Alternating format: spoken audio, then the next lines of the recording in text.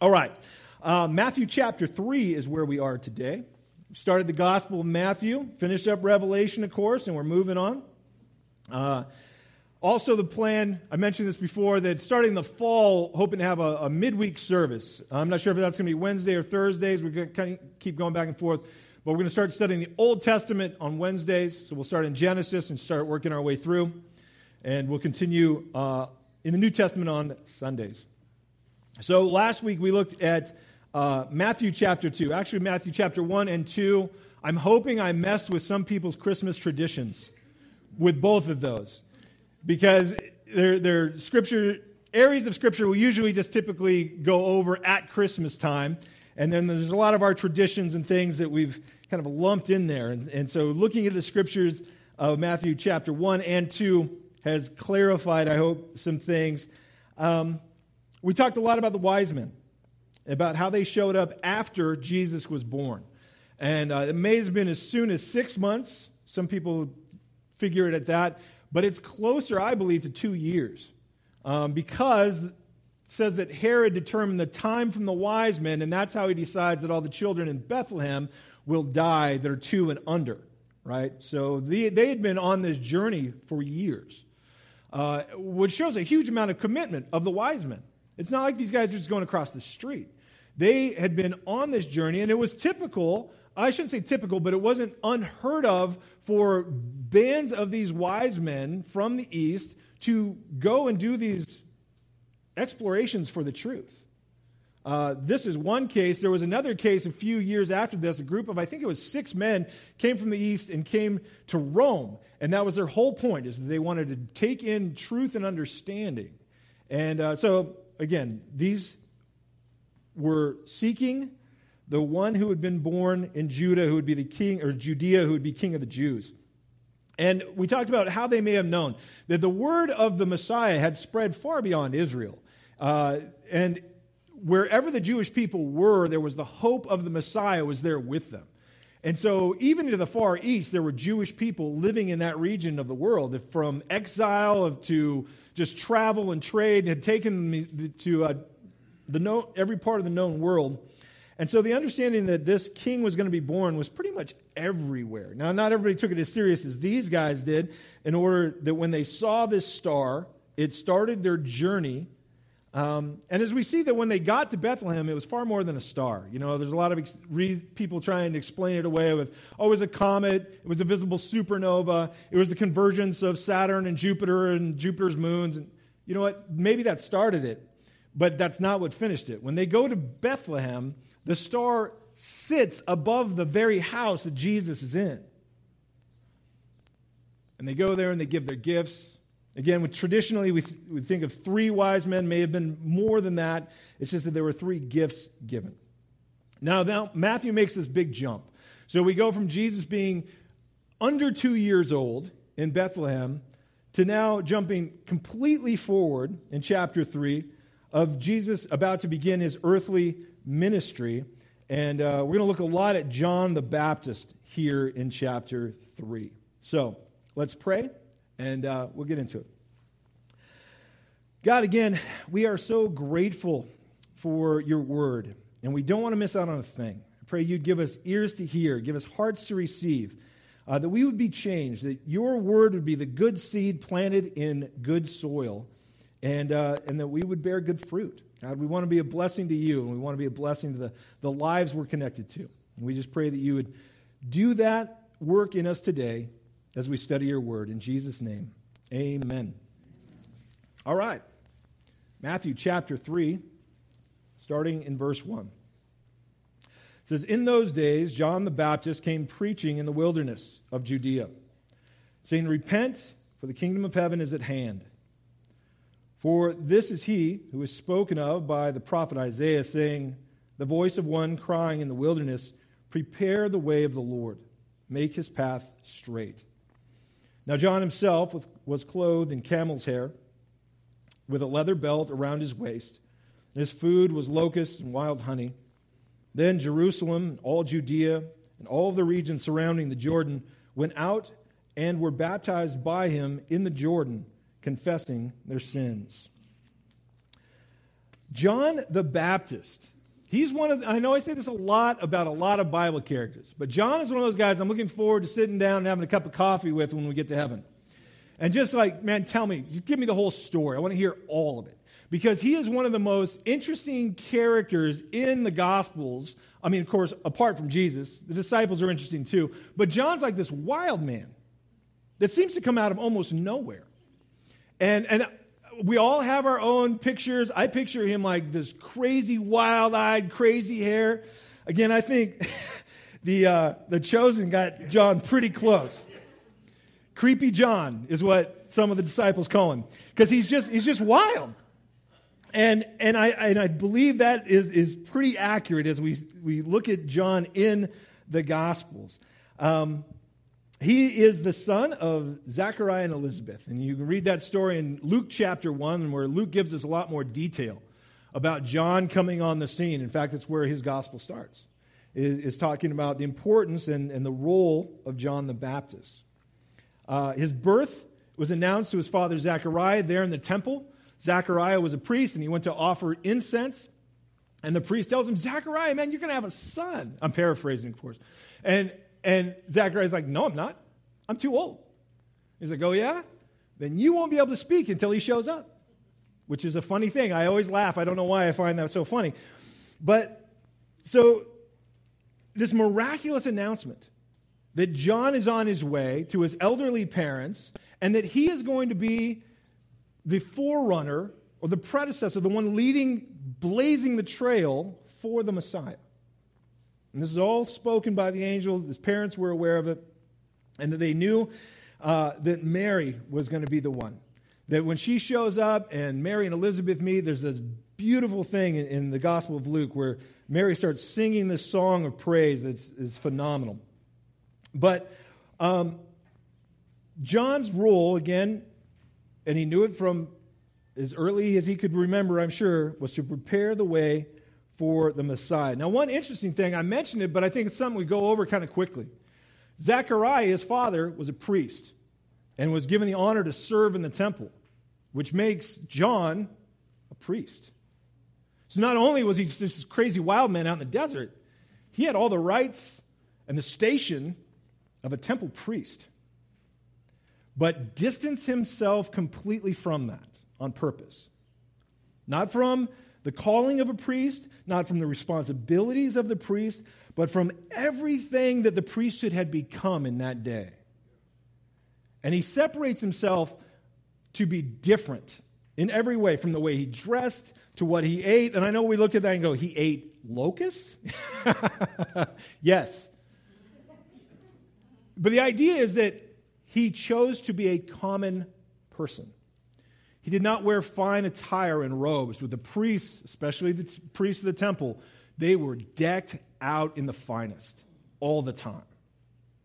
They ate the best food. They lived in the best houses. They had money. And all of these privileges that came to the priests. And John went, I won't do any of that. And he wears common clothes. He eats the cheapest food, bugs, great price on bugs, because he doesn't want to be seen as one of those hypocrites. The outward appearance of righteousness, with nothing but dead men's bones on the inside. And it's important we also understand that in John's day, the work of the priests, the work of the Pharisees especially, had overcomplicated everything. That while the Old Testament has a lot of law and a lot of things to observe, they had taken that law and they had expanded it out into over 300 books of more law on top of the original law, so there was more law and more rules. And they came up with all the exceptions when you didn't have to follow those rules, and only they were the ones that knew the difference. And it was just so crazy and complicated that it made the Word of God confusing and out of reach to the common person. That the law was something that was like, well, I understand part of it, but I don't know when it always works and doesn't work, and I don't know what the will of God is, and I don't know what the purpose of God is. I don't know what God wants from me. It's very common. And so here's this crazy priest out in the desert, by the Jordan, and his message is simple. And it is powerful. He's not arguing with people about the law. He's not arguing with people about heritage. He's not arguing with people about how to dress or what they should look like or his whole message is repent. Repent. That's a word we don't use a lot in our society. And I think even in the church, we've got some misunderstandings about how it's defined, what it means.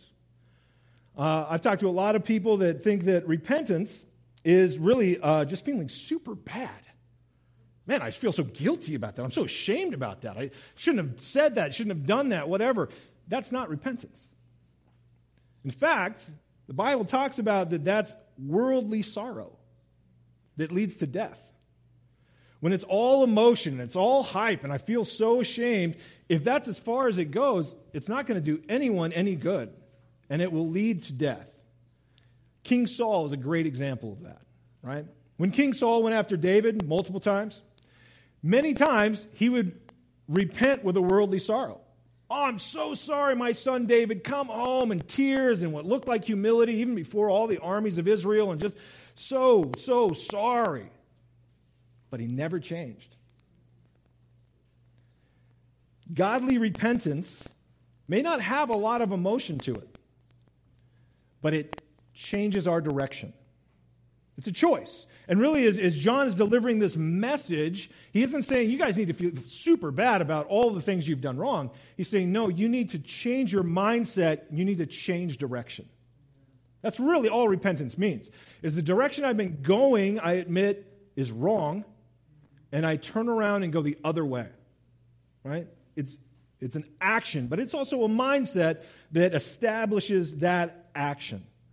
And again, that's not a word that gets used a lot in our society. I think if there's a message that is lacking the church at large, it is repent. That it has been so watered down. And we know this, right? I mean, this isn't a shocker to us that a lot of churches has went, hey, let's not talk about that whole repentance stuff. Let's not talk about sin. Let's not talk about hell. Let's just talk about good stuff. We'll talk about encouraging things. We'll talk about how people can be successful and how people can have good families. Let's talk about being socially engaged in our communities, and let's talk about social issues, and we'll all just be good people. Again, that doesn't get us anywhere. It turns church into a social group, and that's all. In some ways, in John's day, while it wasn't so much about being a social group, they had their own distractions that were coming their way. It was mainly by the law and the rules and the traditions and all those other things. And the Pharisees and the scribes had made such a mishmash of it that it was hard for the normal person to know the difference between what was law, what was opinion, what was tradition, and what was important in all of it, right? And so these distractions, whether in our day or in theirs, they can only go so far. And this is something, as I was studying this, I found myself being very encouraged. When you look at the environment and the history of what was going on in John's day, when Jesus comes on the scene, and what's happening in our society, there's I think, an interesting parallel.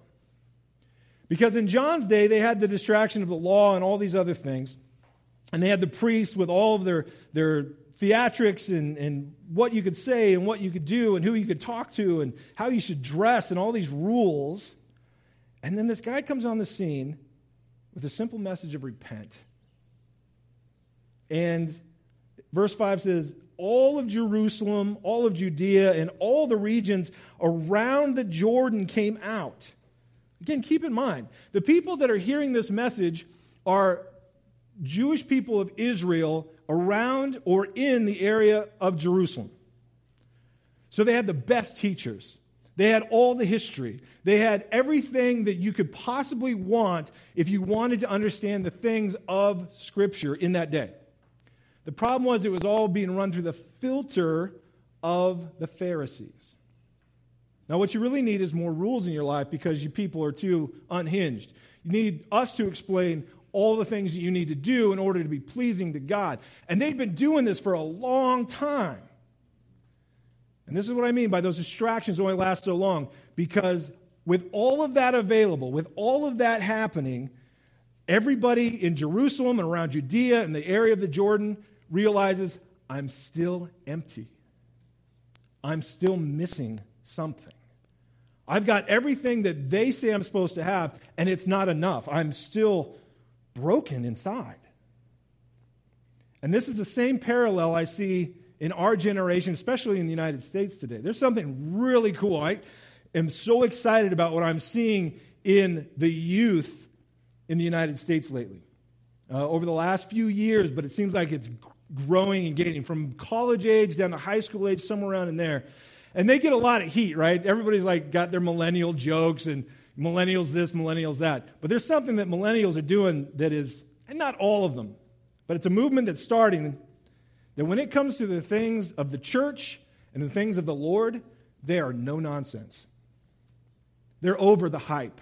They're over the distractions. They're over all the empty promises of health, wealth, and success. They're over all the traditions that are not scriptural. And I've talked to several people that are like, I just want to know about Jesus. I don't want anything else. I don't want the stuff of big church. I don't want the stuff of little church. I just want Jesus. And I want to be around people that want to be closer to Jesus. And they're asking hard questions, but they're good questions. I love it. Because all those empty promises and all those distractions that have been going on in the church at large for years have all started to wear off. And again, people are going, I'm missing something. This social club that I've grown up in is missing something. And I want Jesus. And I believe it's the same thing there in John's day. And the proof of it is that people start coming out in droves. People are going, well, I don't know what this guy's about, but he's got the message I need to hear. And again, that message is simple. Repent. It's not a flowery message. It's not a message that's really eloquent. It's not fluffy. It's not all the things that we find so easily and so readily available today. It's not politically correct. This crazy guy without fine clothes, without extravagance, and his message is basically, you are all sinners who have been going in the wrong direction, and you need to turn around. See, I think that's the difference in having a soft-selling gospel. Because people literally are going, saved from what? What do I need a Savior for? What is there to be saved from? What do I need to repent from? I'm a good person, right? John's message is, nobody's good. Everybody's a sinner. We all need to repent. And frankly, our time is short. The kingdom of heaven is at hand. And everyone comes out to John and goes, you're right. You're right. I'm missing something. I need to change. My time is limited. Now, there's a couple other things that are unique here that I think are worth pointing out. First of all, baptism wasn't something new to Israel, but they'd never seen it like this before. That really, this baptism, the closest thing to it, was when a Gentile wanted to be adopted into Israel. They would go through this whole process. And there was a lot to it, but baptism was one part of it. And the idea is that you were being immersed, your old Gentile life, which they looked down on, all of the filth of the Gentiles, is being washed away and you're rising up new in Israel. But now John does the same baptism, but it's not for the Gentiles, it's for Israel. And so for them to go out to this public baptism, it's a huge declaration for people to make. Because what they're saying is, I'm just as lost as the Gentile. I don't know how to be saved. I don't know what this void is, right? And so it's a huge deal. And there's nothing like this has happened in the temple. None of this has ever happened with the Pharisees. None of this has ever happened before in Israel. And the other thing that I think is interesting is verse 6 says, They were baptized by him there at the Jordan, confessing their sins. And the way this is worded, it's even a little bit clearer in the Greek that it's not that John was requiring them to confess their sins. It wasn't like they came down and he went, okay, now tell us about every horrible thing you've ever done. That this was a spontaneous reaction from each individual, that they would come down to the water, again, admitting that they were wrong, knowing that something was missing, knowing that they were sinners and just as lost as the Gentiles, and they would just begin confessing their sin on their own. Man, there's something powerful about that, beautiful about that. Again, not required by John. It was just a spontaneous thing that was taking place. And it wasn't just, I am a sinner, and everyone's like, yes, us too. It was like listing it. It was specific of what they had done. Very humbling. But I mean, that's the way we come to Jesus, right? It's humbling. It's meant to be humbling. What do I need to be saved from? My sin. I've been going in the wrong direction for a long time, and I need to admit to myself, to God, and to others, I've been wrong. And to repent is to change my direction. Away from my opinions, away from my ideas, away from this world, my sin, and toward Jesus. And this is the job that John the Baptist has. John is there with this purpose, is to prepare the way, to lay the groundwork. And even as he points to, Matthew points to Isaiah, saying that this is he that was spoken by the prophet Isaiah, the one calling in the wilderness, prepare the way of the Lord. That picture is something that took place in the ancient world when a king was going to do a tour of his land or of his country. So if King David was like, hey, I'm going to do a whole tour next year and go around to all the villages and areas of Israel, they would send somebody out a year in advance, sometimes more, and they would go from town to town and go, prepare the way of the king, which meant get this road fixed and clean up this town because the king's on his way, right? And this was something that happened on a fairly regular basis within the lifetime of a king.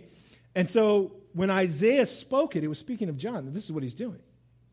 He's the one going to the people going, you need to prepare the way because the king's on his way. He's almost here. The kingdom of heaven is at hand. Now verse 7 goes on. It says, but when he saw the Pharisees and Sadducees coming to his baptism, he said to them, brood of vipers, who warned you to flee from the wrath to come? Therefore bear fruits worthy of repentance, and do not think to say to yourselves, we have Abraham as our father. For I say to you that God is able to raise up children to Abraham from these stones. And even now the axe is laid to the root of the tree, the root of the trees. Therefore every tree which does not bear good fruit is cut down and thrown into the fire. I indeed baptize you with water unto repentance, but he who is coming after me is mightier than I, whose sandals I am not worthy to carry. He will baptize you with the Holy Spirit and fire. His winnowing fan is in his hand, and he will thoroughly clean out the threshing floor and gather his wheat into the barn and burn up the chaff with unquenchable fire. I like John. Not any gray area there, right? What John's message is, you're just like, okay, I know where you're coming from.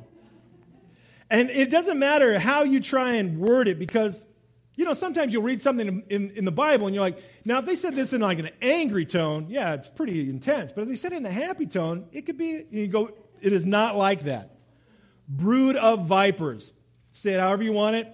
It's still pretty intense. Now, why did the Sadducees and Pharisees come out? Matthew doesn't really tell us. Maybe they were coming out to investigate. Maybe they were coming out even to be baptized, but it wasn't for the right reasons, and John knew it. And so he calls them out. And again, man, brood of vipers, who warned you to flee of the wrath to come? Again, there's no nice way to say that. And the idea of wrath to come was not a new idea. The Pharisees were all about it, but it was always for the Gentiles. The wrath to come is for the pagans, for the Gentiles. And we who are of Israel, who are sons of Abraham, well, not us, of course, hello, we're the greatest. And they really saw themselves as being, the most blessed, the most, loved by the Lord because they had the most stuff.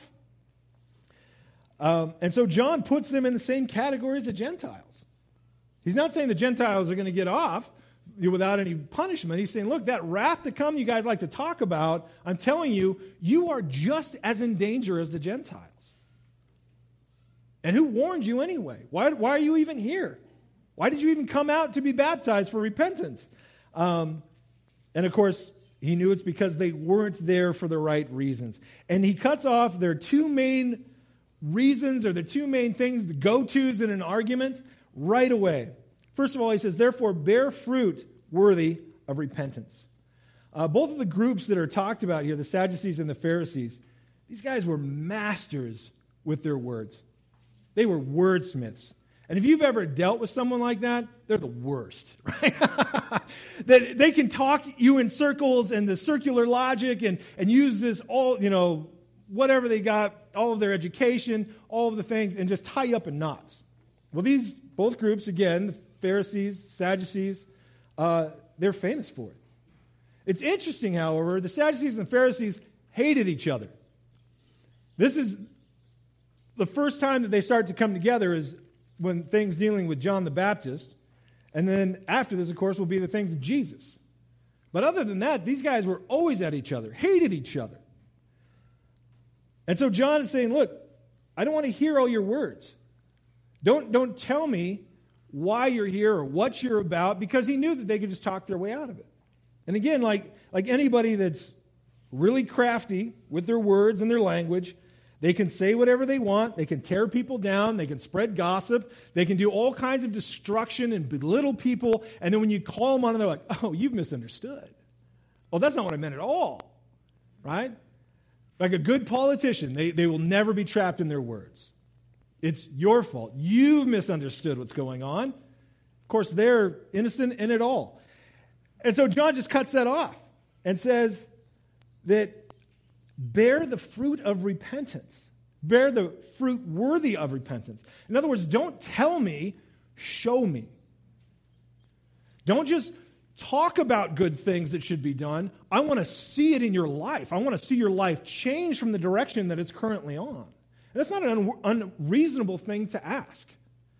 I know that when we have somebody that goes through a hard time, or, maybe they fall into sin, or they give into temptation, or whatever it might be, we want to believe that they have repented. But honestly, it's okay to go, I want to see some fruit from that. I want to see the change in your life, and I want to help you with that. I want to be there for you, hold you accountable, pray for you, whatever you need, but there should be a change, because when true repentance takes place, there is change. There is good fruit born in our lives. It's a hard process, it's a long process, but John just cuts them off. I don't want to hear your words, I want to see your actions. And then he goes to the second thing that they would always hold to, that they were sons of Abraham. They were of Israel. Do not think, in verse 9, he says, to say to yourselves, we have Abraham as our father. Their heritage had gone far beyond pride. It wasn't just like, oh, I like where I came from. I like my history and my heritage and what I'm about, my family, my legacy. I love all that stuff, and I do. I've talked about my trip back to Ireland and getting to track down some of the things of my family. I love that kind of stuff. But this has gone so far beyond that they actually believe that their heritage was their salvation. That because they were of Israel, and of course the keepers of the law, of course, they're in no danger of wrath or hell or any of that stuff. And John again warns them, yes, you are. And he gives them a few really powerful pictures. And I think they're kind of lost on us a little bit because we don't deal with things like they did in their day. We understand them on the surface, but it's important, I think, that we get these pictures that are given to us, because it's a chilling warning to anybody caught up in religion, right? that whether that's the scribes, the Pharisees, or whether it's us today, if it's just about filling our time in a social club and all that stuff, we're going the wrong direction. And we can't think for a moment that we would not be in danger if that's all we're here to do is be a part of a social club. So he gives these pictures. And the first, really, well, they all warn of this coming judgment, but it's not going to be just a small correction. It's not going to be just a little bit of a pruning of the branches. He says the axe is laid to the root of the trees. Again, it isn't just some little thing. It's not just going to be an uncomfortable season. It is black or white. He says you're bearing fruit or you're not. And if you're not, you're going to be cut down. And I really believe that's a reference to the entire Pharisaical order. It applies individually, but I believe that the fruit that the Pharisaical order, which actually had a great beginning. If you study the history of how they started, man, they loved the Word of God. They wanted to bring people back to it, but now they've gone off the deep end. And the word to them is, what you're doing, there's no way it can be saved. The Pharisaical order, the axe is already laid to the root of it. It's coming down. And that we as individuals must bear fruit. And again, it's very much now is the time to repent, to change our direction, to bear good fruit. Because he says, he who's coming after me is mightier than I. Now, again, this is one of those things. I would love to jump in the time machine and go back and watch the whole scene take place, because to me it's so powerful that John is there at the river telling of the coming of the Messiah and preparing the way, letting people know. But I don't think most people believe that the Messiah was going to show up. They're being baptized, and John's talking about, hey, the one that comes after me, man, I can't even carry his sandals. He's so awesome. He's everything. And there he is, right? I mean, it was like that on that day. And so for these Pharisees, who knows, they're thinking, oh, this is down the road, this guy, whatever he's talking about. But he's letting them know, whether they believe it or not, doesn't matter. He's telling them, again, their time is short. Man, he's coming. John's been the spotlight of what's taking place in this little section.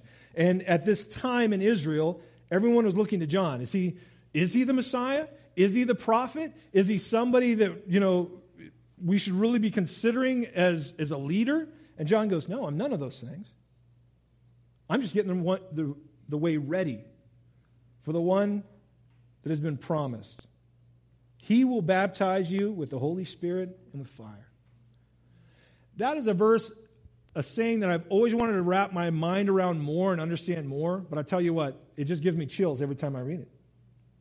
We know that because of what Jesus did, we have been baptized with the Holy Spirit when we come to Him. It means to be immersed in, empowered by, supernaturally empowered. But it also is speaking of that we become the temple of the Holy Spirit, which never took place in the Old Testament.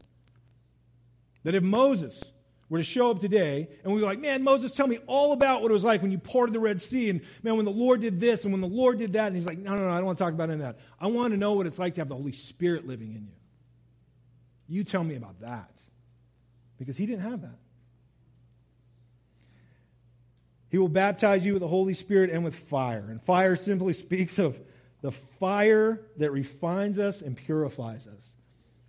That comes from His Word. It comes from our difficulties, our trials. It comes from the work He does in our lives, right?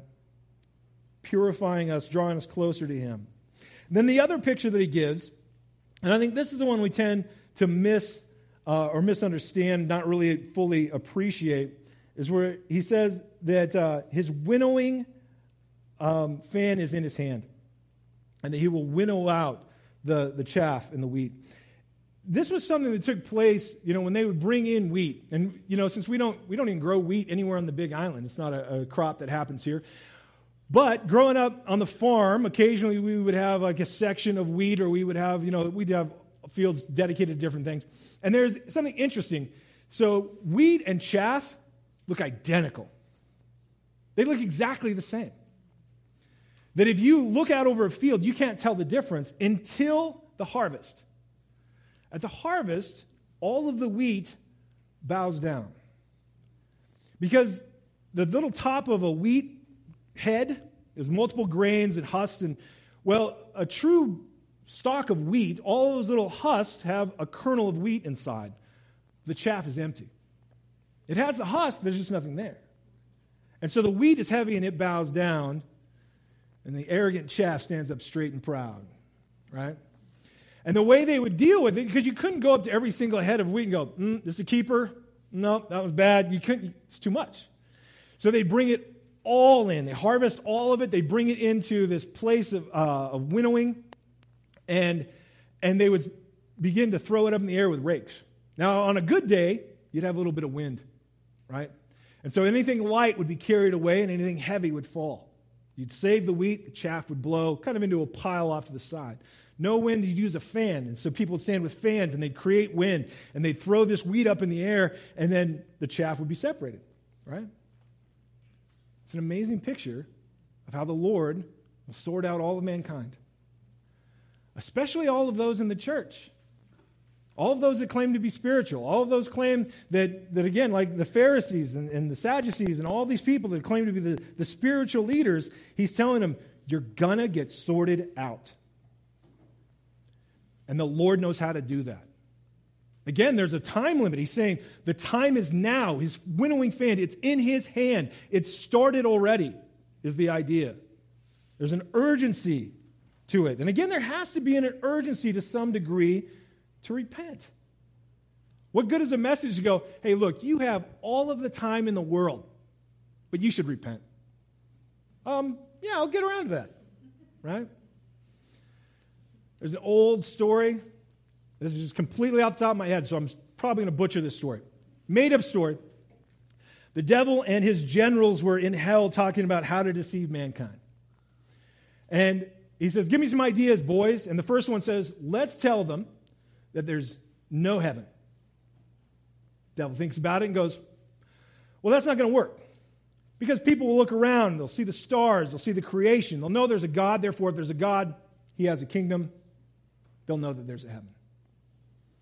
Another demon says, let's tell them there's no hell. Thinks about it, kind of the same thing. If God exists, his kingdom exists, and he's righteous, then they're going to figure out there's the reverse to that. There has to be a place of punishment. And then finally a demon says, let's tell them that there's no hurry. And the devil says, that'll work. Hey, if there's no hurry, there's no urgency to repent, people won't repent. John's message, man, the Lord is coming. He is here. The axe is to the root of the tree. His winnowing fan is in his hand. Today is the day to repent. Today is the day to change direction. Urgency to it. And that the Lord knows how also to sort those out. That say they're his that aren't. That look just like the wheat but aren't. He knows how to sort it all out. Now, verse 13 says, but when he saw... Oh, wait, no, that's verse 7. Here we go. Okay, verse 13. And then Jesus came from Galilee to John at the Jordan to be baptized by him. And John tried to prevent him, saying, I need to be baptized by you. And are you coming to me? But Jesus answered and said to him, Permit it to be so, for thus it is fitting to fulfill all righteousness. And then he allowed him. And when he had baptized, Jesus came up immediately from the water, and behold, the heavens were opened to him, and he saw the Spirit of God descending like a dove and alighting upon him. And suddenly a voice came from heaven saying, This is my beloved Son, in whom I am well pleased. Man. Again, I picture myself being one of the guys there at the Jordan, right? And it didn't matter if you just got baptized, you're just hanging out, or you're in line. And again, John's message is, hey, the Messiah is coming. The one that's coming after me, I'm not even fit to untie his sandals or carry them. And there he is. And Jesus comes down into the water and goes, you should baptize me. And John's like, what? And I can't imagine how weird and awkward and bizarre that must have been for John, going, you have got to be kidding me. Understand that John and Mary, Jesus' mother, are probably the only people in the world that have an idea who Jesus really is. It wasn't common knowledge. John's been out in the desert and preparing for the Messiah, and then he comes to him, and John is like, no way, you should baptize me. And Jesus, his answer, it satisfies John, but still, thus it is fitting to fulfill all righteousness. What does that mean? What righteousness needed to be fulfilled? Well, it's not that Jesus needed to be baptized because he had sin, right? And this is something I think it's important because I've had people ask me this over the years. Why was Jesus baptized? What was the point of all of it? And I think the mistake we make is we see it as being like this single lone event that Jesus just decides, I should just get baptized, so people know that I'm cool or whatever, who knows. But we see it as this one-time thing. But really, this is the beginning of an ongoing pattern that continues all the way through Jesus' ministry, where he chooses to be connected with us, right? And the times that he really clearly makes this choice to go beyond what's required, he didn't need to be baptized, but he also didn't need to choose the middle class or lower class guys to follow him, right? He chose fishermen and zealots and a tax collector. He didn't choose priests, Sadducees, those guys. He chose to touch the man with leprosy to heal him. He didn't need to touch him. But when he did, anybody that saw that would have went, oh, he's unclean. Well, except then the guy was healed, so is he unclean? Right? And you see Jesus going out of his way, even inviting himself to people's house, sinners and tax collectors, hey, I'm coming to your house for dinner tonight. He didn't need to do that either. Every single one of these events was him saying, I care about you. I'm not ashamed to be identified with you, connected to you. I want people to know you're mine. He came to seek and save that which was lost. Right? And he was not ashamed to call them brethren. And this is all part of it. The baptism is the beginning. But I also think it's very interesting, and this is something I've been chewing on for a while now because I want to understand it more, that understand that his ministry on earth is marked by two events. It begins with being associated with sinners in baptism, and it ends with being associated with sinners in crucifixion. Both of them are a connection where he's counted among sinners. It's powerful that he's going, this is why I've come. And this is who I am. This is what I'm about. And at every single one of these things, the Pharisees and the religious self-righteous would look at with disdain and go, no, that's horrible, that's wrong, that's yuck. And Jesus said, no, that's why I've come. Right? In chapter 1, Matthew makes the point that he will be called Emmanuel, God with us. This is God with us, connected to us, identified to us as one of us, yet completely without sin. The second reason for his baptism is for this testimony. Not that Jesus needed this testimony. Again, this is for John. This is for the others that were there. Then in verse 16, the Spirit of God descends on him like a dove, and his Father from heaven says, this is my beloved Son in whom I am well pleased. I think if there had been any doubt in John's mind, and we don't know that there is, he seems solid all the way through. At that moment, he'd be like, whew, I was right. It is him. But how powerful. Man, Jesus comes out. John's like, oh, I'm super uncomfortable with this. Okay, I'll baptize you because you asked me to. And even when Jesus says, permit this, it's the idea of you've got to trust me in this, John. Just trust me. Permit it. You don't need to understand it. Just permit it. Trust me that this is for a good reason. And then he brings Jesus up. The Holy Spirit descends, and God speaks from heaven. Okay, that was a good reason. You seem to know what you're doing. I'm going to keep listening to you. in all of this, I think to us, again, the example of John the Baptist is such a simple example that sometimes we roll over it a little too quick. Because we need to understand, and this is for every single one of us. It isn't just for me, it isn't for just a missionary or an evangelist or whatever. It's for every single one of us. That John's job that he was given is now ours. Again, not to overcomplicate things. I really believe that that's part of our calling. It's one of my favorite things to do as a pastor is when somebody comes to me and goes, look, I've heard about this about church, I've heard this about Jesus, and then what they have is this big list of rules. And just be able to go, none of that's in the Bible. Let me tell you what Jesus said, right? Just making it simple. That the message that John had was, we've got to change our direction. We are all broken inside. The Bible calls it sin. And we have got to turn away from that and toward Jesus. We are sinners in need of a Savior, all of us. That's a simple message.